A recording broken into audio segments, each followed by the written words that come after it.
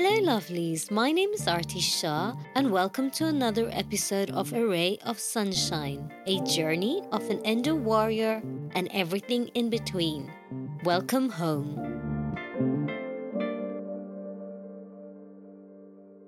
In today's episode, we discuss management of endometriosis, diet, and lifestyle changes.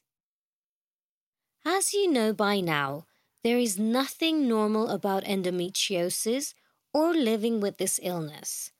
Living with endometriosis is all about creating a new normal, because the normal before the diagnosis is thrown out the window.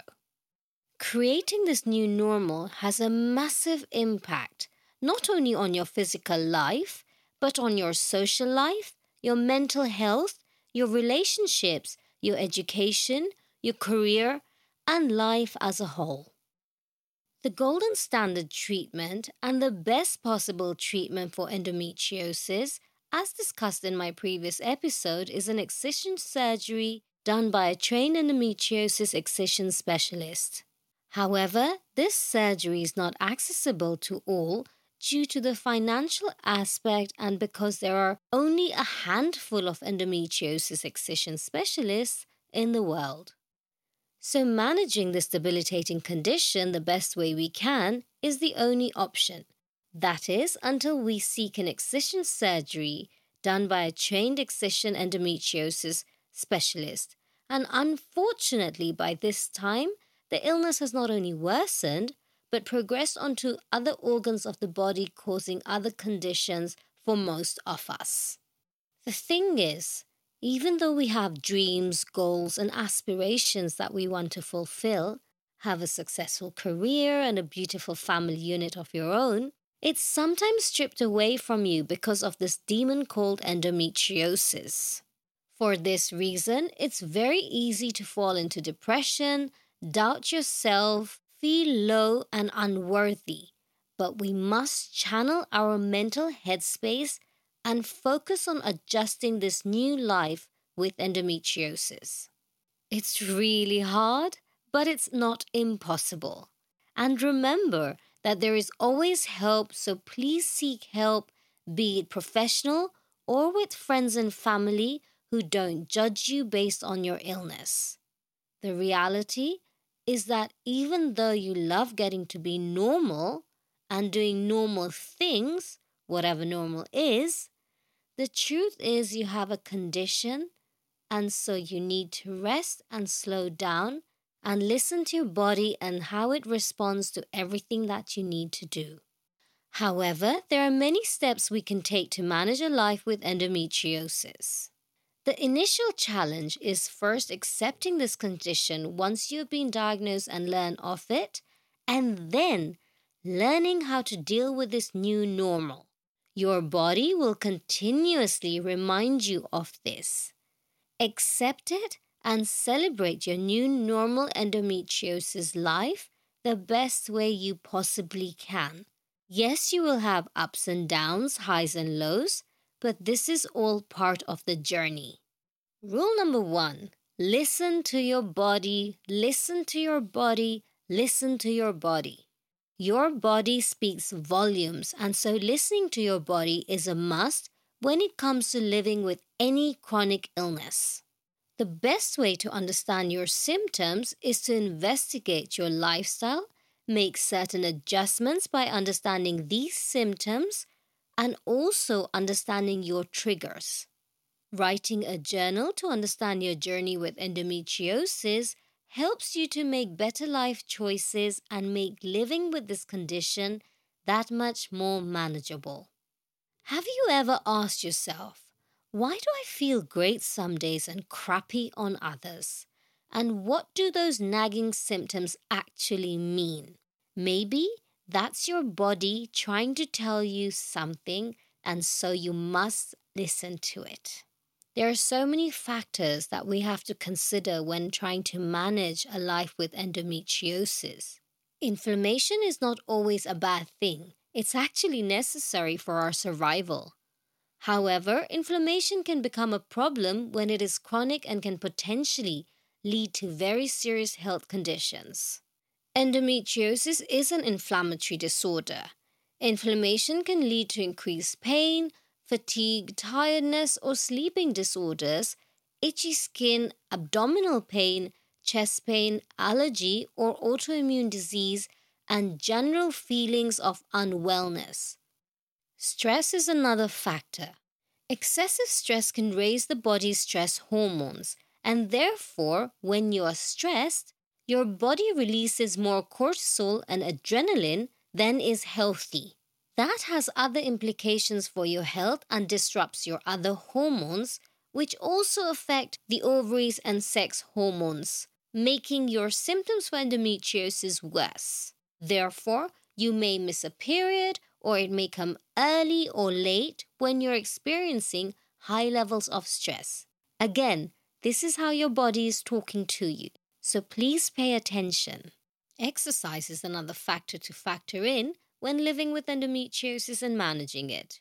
And sometimes the last thing you feel like doing when you're in a whole lot of pain is exercising. But it can help in a multitude of ways.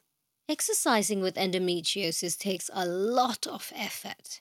Chronic pain and fatigue make it difficult to do physical activity, but you must push yourself.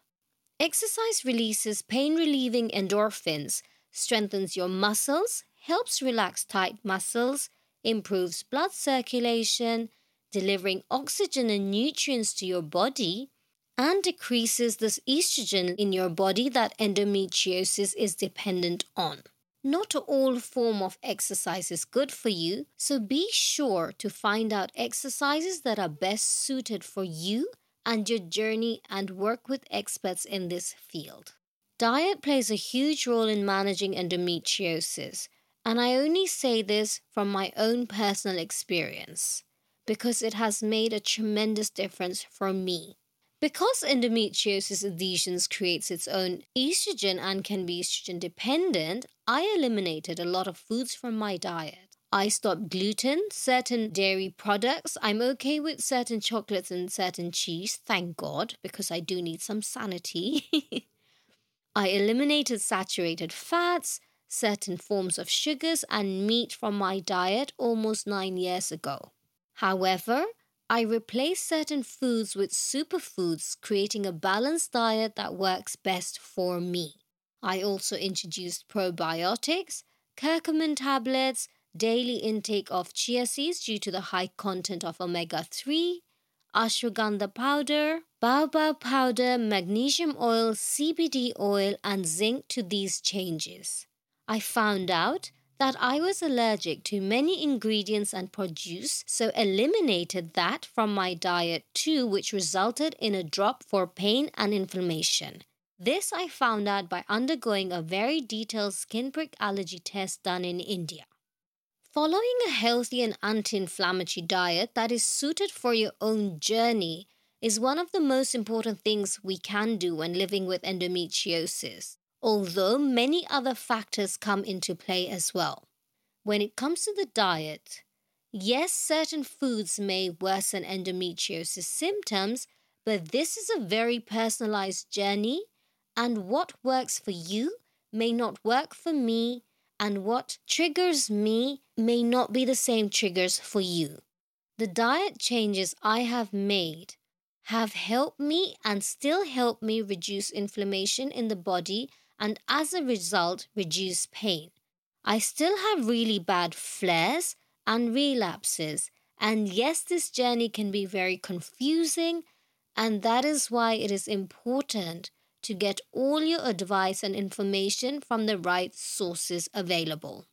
Managing endometriosis with the support of non-conventional or natural treatments and specific self-help remedies can help you control your symptoms and improve your overall health. I have found that using natural remedies for endometriosis has had many benefits as they are safe and non-toxic and support my body to assist natural healing as much as possible. I started my holistic journey by making a lot of crucial lifestyle changes, diet changes that work for my body and my journey, introduced yoga, meditation, strengthening of muscles by going to the gym, and finding out what works best for me and started learning animal flow and Tai Chi. These are forms of exercises that have helped me balance and strengthen a lot of my muscles and my chi.